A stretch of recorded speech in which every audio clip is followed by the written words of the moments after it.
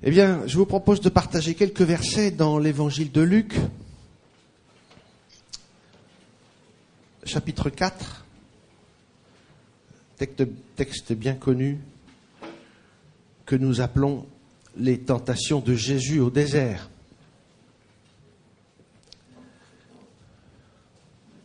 Luc 4, depuis le début du chapitre. Donc Jésus vient d'être baptisé et le chapitre 4 débute ainsi. Jésus, rempli du Saint-Esprit, revint du Jourdain et fut conduit par l'Esprit dans le désert, où il fut tenté par le diable pendant 40 jours. Il ne mangea rien durant ces jours-là, et quand ils furent achevés, il eut faim. Alors le diable lui dit, « Si tu es le Fils de Dieu, dis à cette pierre de devenir du pain. » Et Jésus lui répondit, « Il est écrit, l'homme ne vivra pas de pain seulement. »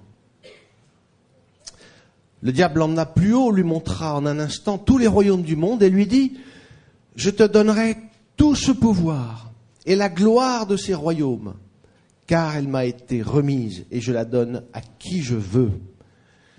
Si donc tu te prosternes devant moi, elle sera toute à toi. » Jésus lui répondit, « Il est écrit, tu adoreras le Seigneur ton Dieu et à lui seul tu rendras un culte. » Le diable le conduisit encore à Jérusalem, le plaça sur le haut du temple et lui dit, « Si tu es le Fils de Dieu, jette-toi d'ici en bas, car il est écrit, il donnera pour toi des ordres à ses anges, afin qu'ils te gardent. Et ils te porteront sur les mains, de peur que ton pied ne heurte une pierre. » Jésus lui répondit, « Tu ne tenteras pas le Seigneur ton Dieu. » Après avoir achevé de le tenter, le diable s'éloigna de lui jusqu'à une autre occasion. Voilà, nous sommes donc juste après le baptême de Jésus et au fond, c'est le temps où commence son ministère. Ce temps particulier de 3 ans où il va révéler sa mission. Et avant que ce ministère ne débute, vraiment, Jésus va prendre un temps au désert, un temps mis à part, où il va pendant 40 jours, je l'imagine comme ça en tout cas, prendre le temps de la prière, de la méditation, de la préparation. C'est un temps fort de préparation. Parce que Jésus sait pourquoi il est venu et il connaît l'issue de son ministère. Je vous laisse imaginer ce que peut être pour Jésus le commencement de ce temps.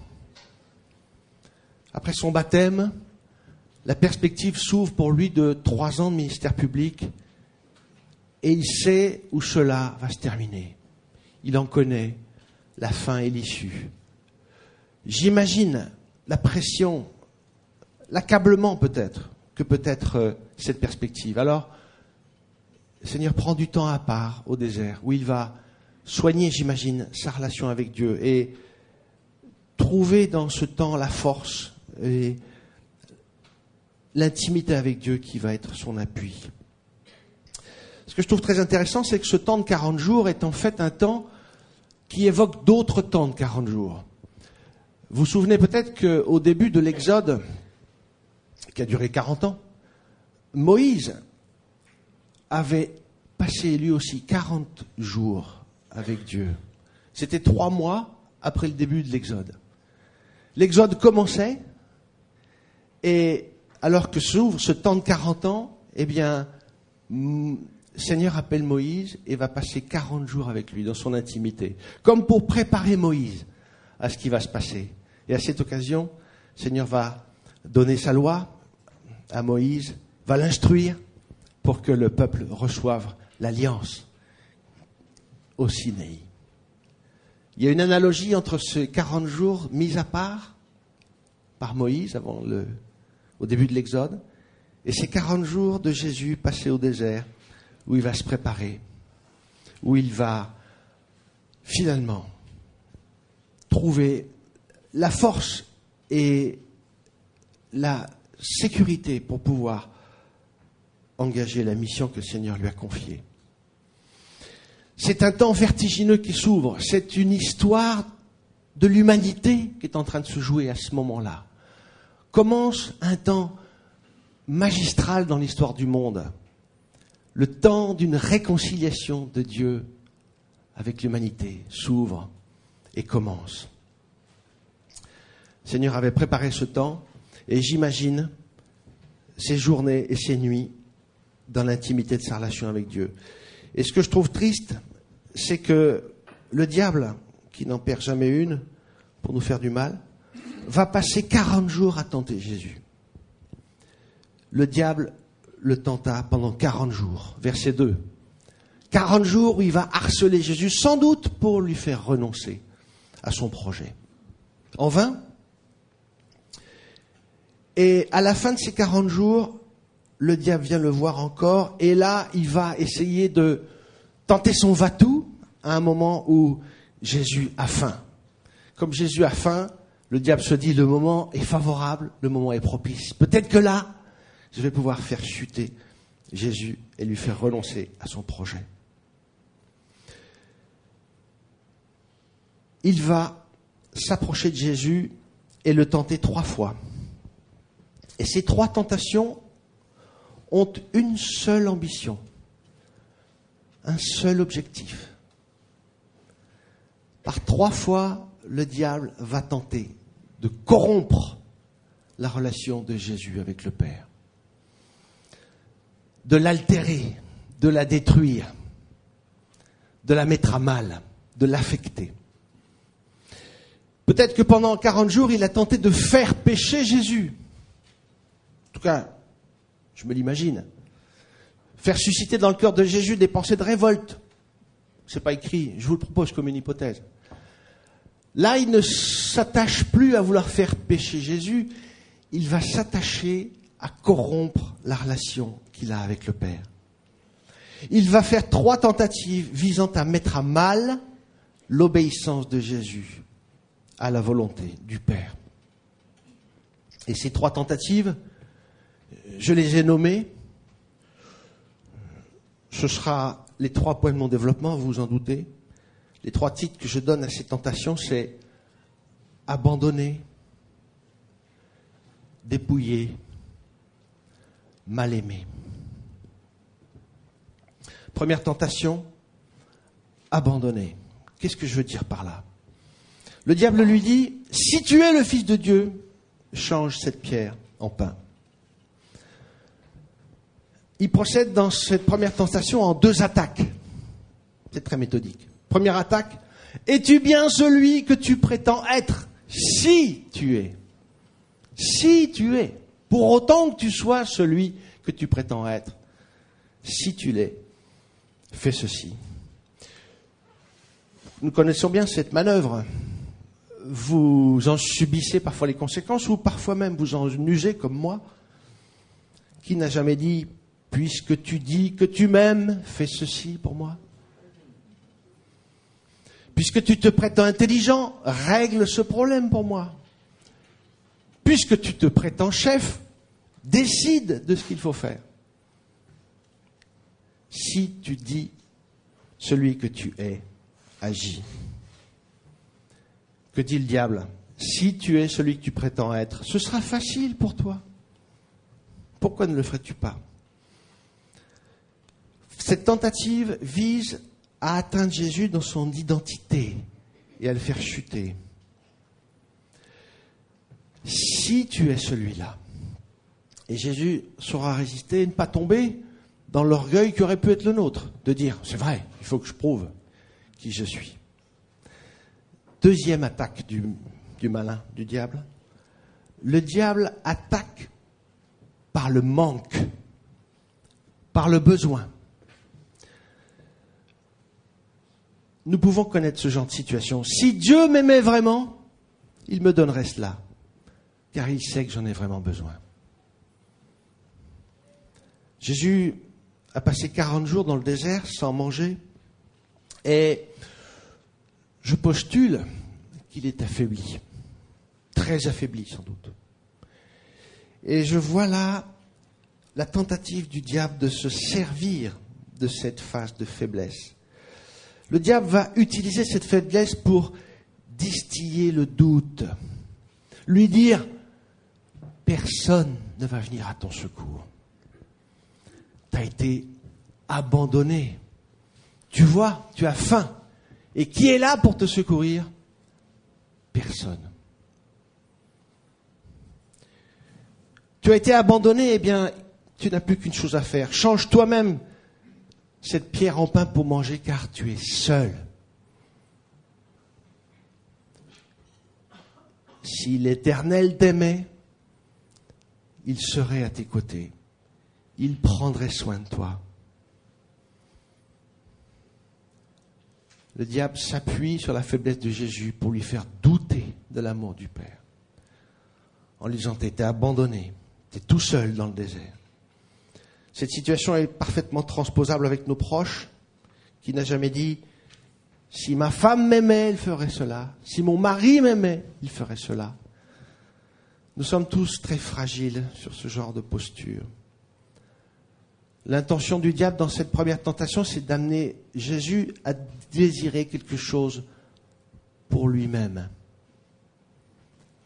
Quelque chose qui lui manque. Et pour lequel personne, pas même le Père, a pourvu. L'intention du diable, c'est qu'il renonce à attendre le secours du Père. Je trouve ça très adroit. Et ce que je trouve, parce que le diable est trompé par ses manigances, la solution que propose le diable pour la sortie du jeûne est très maladroite. Il y a des médecins dans la salle et ils me comprendront. La médecine a établi que 40 jours de jeûne est à peu près le délai qu'il ne faut pas dépasser. Au-delà de 40 jours, les fonctions vitales peuvent être en cause et donc le jeûne ne doit pas excéder 40 jours pour qu'il n'y ait pas de conséquences au jeûne. Mais sortir du jeûne est quelque chose de très délicat à faire. Il faut réaccoutumer l'organisme à retrouver un rythme biologique. Et donc on ne sort pas du jeûne n'importe comment. Et si vous vous intéressez aux nutritionnistes et à ceux qui s'occupent de cette question du jeûne, ils disent tous la même chose. Sortir du jeûne, c'est retrouver une alimentation extrêmement légère. Des légumes cuits, des compotes, des fruits, surtout pas des produits fermentés comme le pain ou le fromage. Et donc le diable est un peu ficelle dans cette histoire. Il conseille en fait à Jésus de manger du pain alors que franchement, c'est déconseillé.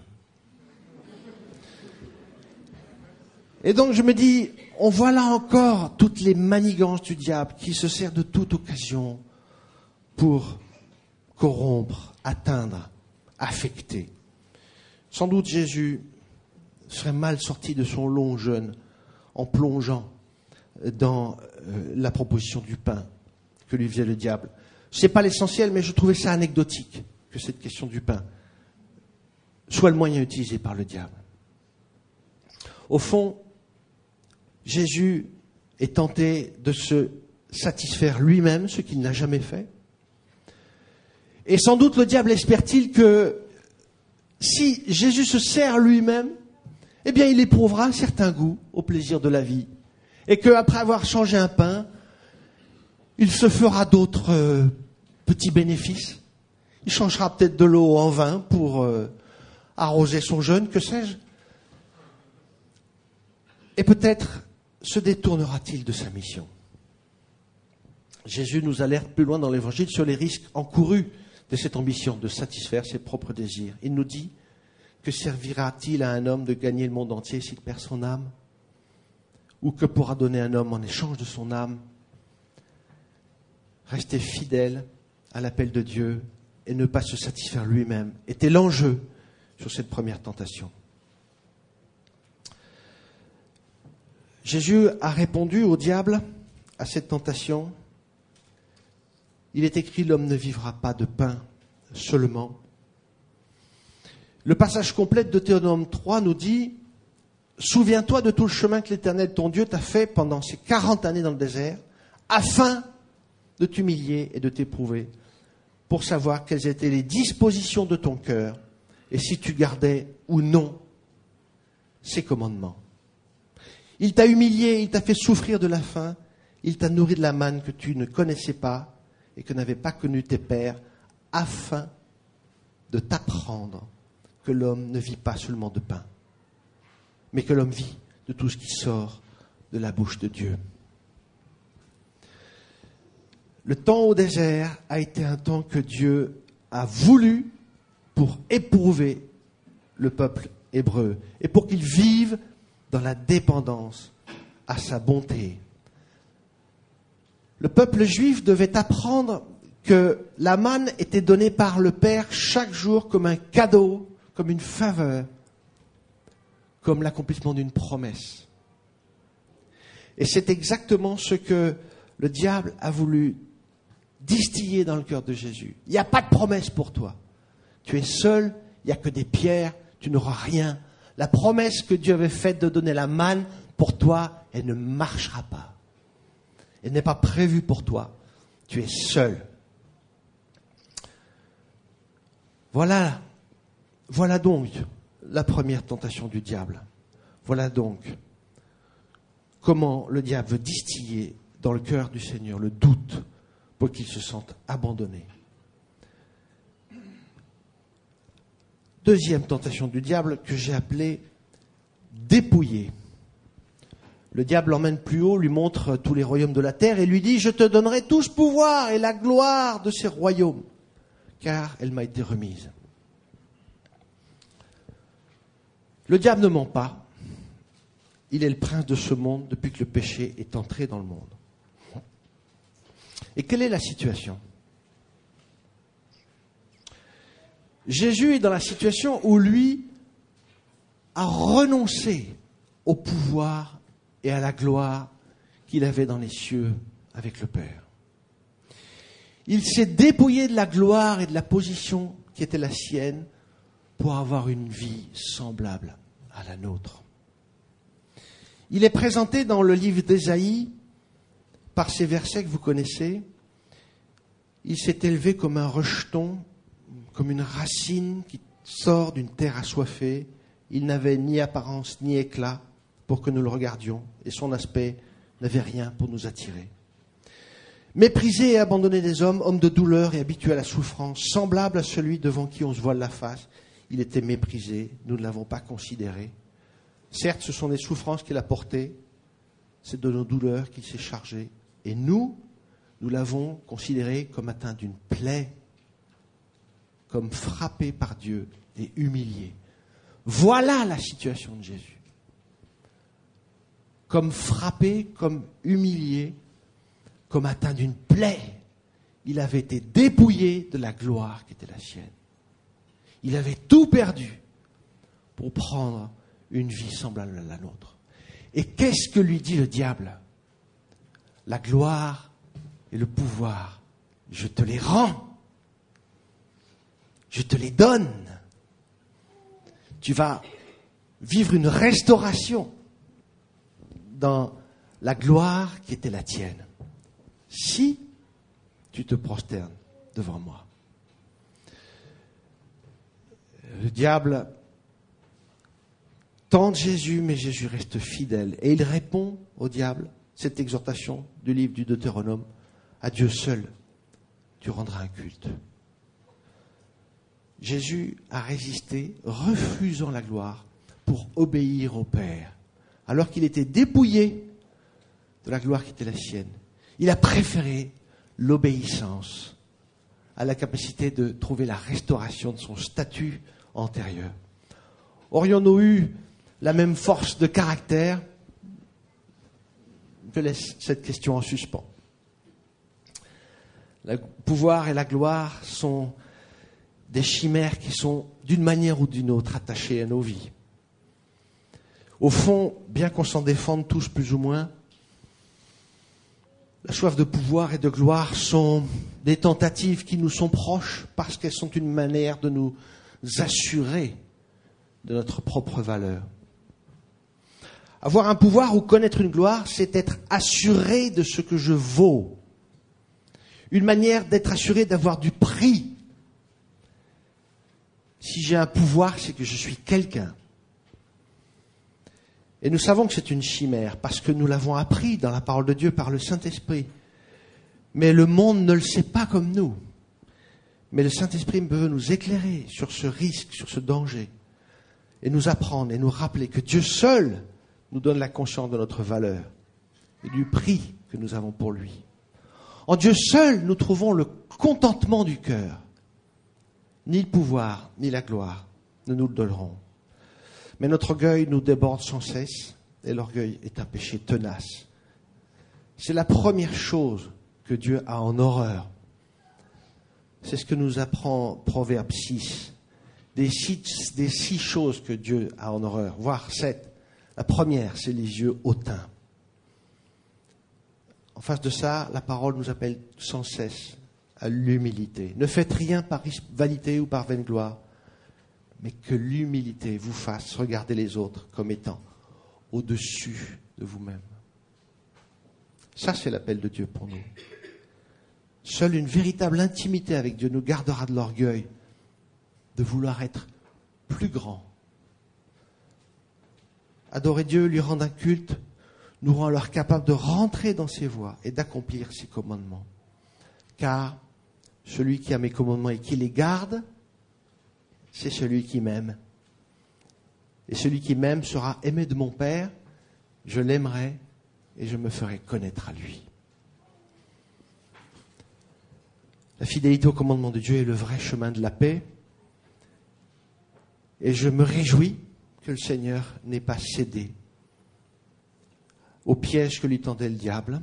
Il est resté fidèle au commandement de Dieu et il est resté obéissant au Père. Bien qu'il ait été dépouillé, il est resté fidèle. C'était la deuxième tentation. Et nous arrivons à la troisième tentation. Elle est incroyable, cette tentation. Elle est d'une perfidie que je trouve incroyable. Qu'est-ce qui se passe dans la troisième tentation ? La troisième tentation vise explicitement à manipuler Dieu. Elle est caractéristique de la troisième tentation, cette manipulation de Dieu. Mais je dirais en même temps que les trois tentations sont trois tentatives de manipuler Dieu. Mais dans la troisième, nous avons une caractéristique supplémentaire. Lorsqu'il est question d'amener Jésus en haut du temple et lui dit « Si tu es le Fils de Dieu, jette-toi en bas ». Cette tentation, c'est comme ça que Jésus l'a décrit lui-même. Cette tentation, c'est celle de vouloir tenter Dieu. Tenter Dieu. Qu'est-ce que ça veut dire ? Le diable lui dit, jette-toi en bas.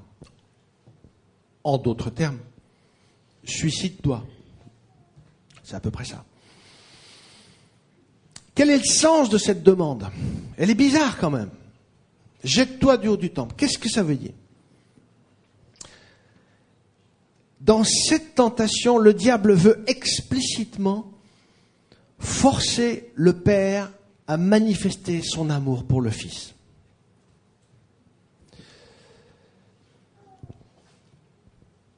Le diable distille à Jésus cette idée que je formule comme ça. Si le Père t'aime, qu'il le prouve, qu'il te le prouve, qu'il envoie des anges et qu'il te sauve. Oui, on dit que Dieu t'aime, mais qu'il le prouve, qu'il le manifeste. Jette-toi en bas et nous verrons bien. Imaginez que le Seigneur l'ait fait. Il n'est pas sûr que le Père serait intervenu. Et le cours de l'humanité se serait trouvé infléchi. On serait dans une situation peut-être dramatique. Jésus ne va pas plus qu'avant discuter avec le diable. Il va citer une fois de plus la parole en Deutéronome 6,16. Il va lui dire « Tu ne tenteras pas l'Éternel ton Dieu, qu'est-ce que c'est que vouloir tenter Dieu? Qu'est-ce que ça veut dire, tenter Dieu? Eh bien, tenter Dieu, c'est vouloir le contraindre à accomplir quelque chose qui témoigne de son amour. Le contraindre à agir pour qu'il prouve qu'il nous aime. Il n'y a pas plus monstrueux que cette demande. Exiger de Dieu qu'il prouve son amour pour nous. Et lorsque, dans la parole de Dieu et dans l'Ancien Testament, le peuple juif est entré dans cette démarche, Dieu s'est mis en colère. Je cite Exode 17. En Exode 17, le peuple a soif et reproche à Moïse de les avoir fait quitter l'Égypte, où ils étaient pourtant en esclaves. Et ils ont soif et ils cherchent querelle à l'Éternel en disant « Mais l'Éternel est-il au milieu de nous, oui ou non? Est-ce qu'il est vraiment là pour nous? On a soif. S'il est au milieu de nous, qu'il le prouve. » Et je trouve incroyable l'ingratitude d'Israël alors que Israël a vu tous les miracles. Il est sorti d'Égypte par une mer qui s'est ouverte. Il a dressé les eaux en masse. Il a conduit son peuple dans la nuée. Toute la nuit, à la lumière d'un feu. Il a fendu le rocher pour leur donner à boire. Il leur a donné tout ce dont ils avaient besoin. Verset 17 dans le psaume 118. Mais ils continuaient à pécher contre lui, à se révolter contre le Très-Haut dans le désert aride. Ils tentèrent Dieu dans leur cœur en demandant de la nourriture selon leurs désirs. Ils parlèrent contre Dieu. Ils dirent, Dieu pourrait-il dresser une table dans le désert? Voici qu'il a frappé le rocher des eaux, et elles ont afflué, et des torrents se sont répandus. Pourra-t-il aussi nous donner du pain, ou fournir de la viande à son peuple? Oui, l'Éternel entendit, et fut en courroux. Un feu s'alluma contre Jacob, et la colère s'éleva contre Israël, parce qu'ils ne croyaient pas en Dieu, parce qu'ils n'avaient pas confiance en son salut.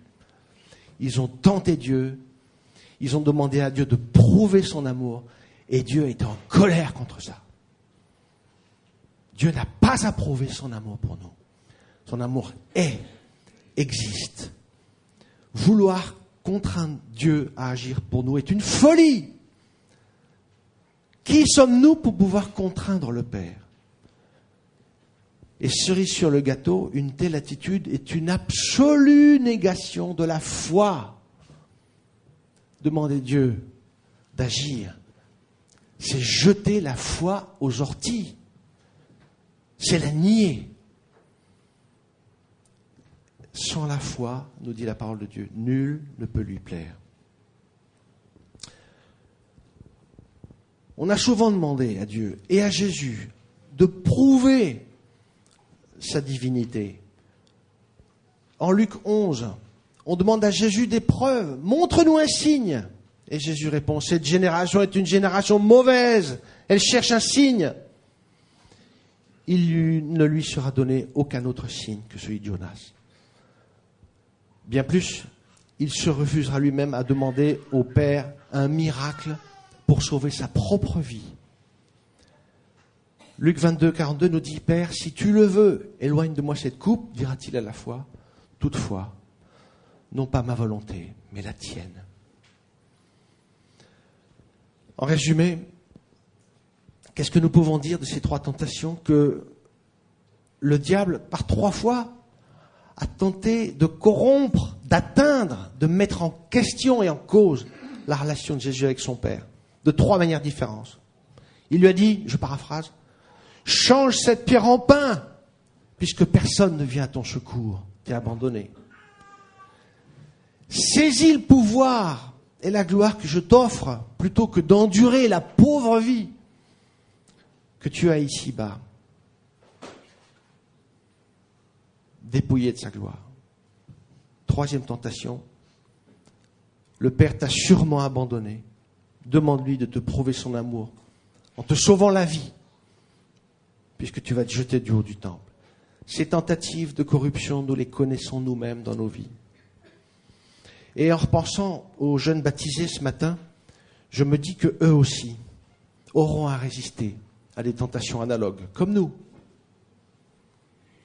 inlassablement, le diable tente de corrompre notre relation avec le Père, nous faire douter de son amour et de sa fidélité, nous faire douter du fait que le Père nous veut du bien. C'est son travail quotidien. Est-ce que le Père t'aime vraiment? Mais qui tu es pour prétendre être aimé du Père, toi, avec ta pauvre vie? Et nous sommes tellement prompts à oublier ce que le Seigneur a fait pour nous hier, avant-hier, il y a 3 semaines. On va vivre des moments où on a le cœur débordant d'allégresse à cause de ce que le Seigneur a fait pour nous. Et puis il se passe 1 semaine, 2 semaines, une galère. On a tout oublié. C'est l'œuvre de Satan qui distille à nos oreilles.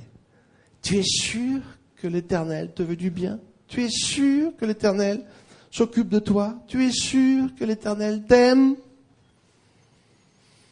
C'est ces pensées auxquelles il nous faut tordre le cou. Que l'exemple de la fidélité de Jésus soit notre boussole et notre appui. Le Saint-Esprit avait conduit Jésus au désert. C'est le Saint-Esprit qui a emmené Jésus au désert, souvenez-vous. Eh bien, le Saint-Esprit est venu habiter en nous désormais pour que nous soyons rendus capables de tenir ferme dans nos vies. Seule condition, lui laisser de la place dans nos vies.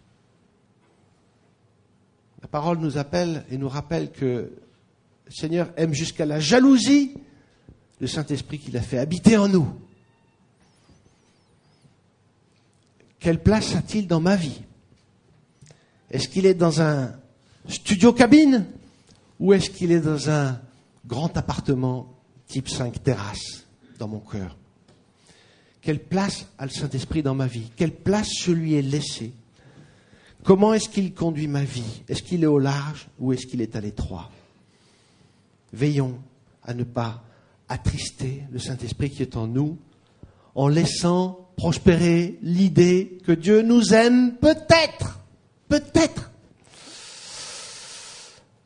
Je termine avec cette exhortation de Jacques qui nous dit: approchez-vous de Dieu et il s'approchera de vous. Purifiez vos mains, pécheurs, et nettoyez vos cœurs, âmes partagées. Je le confesse, j'ai l'âme partagée, moi.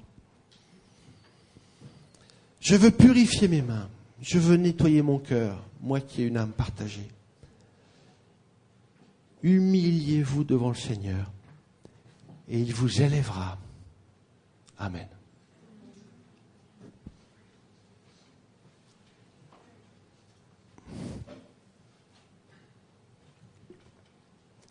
Seigneur, l'exemple que nous laisse Jésus au désert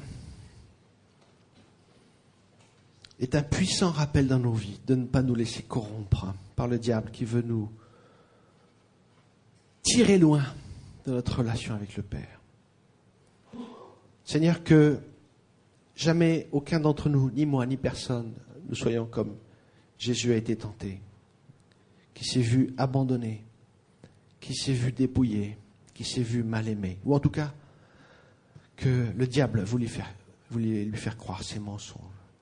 Seigneur, renouvelle dans nos cœurs le désir de soigner notre relation avec toi, parce que nous savons, par le Saint-Esprit qui est en nous, qu'en toi est la paix, en toi est la joie, en toi est la confiance en l'avenir,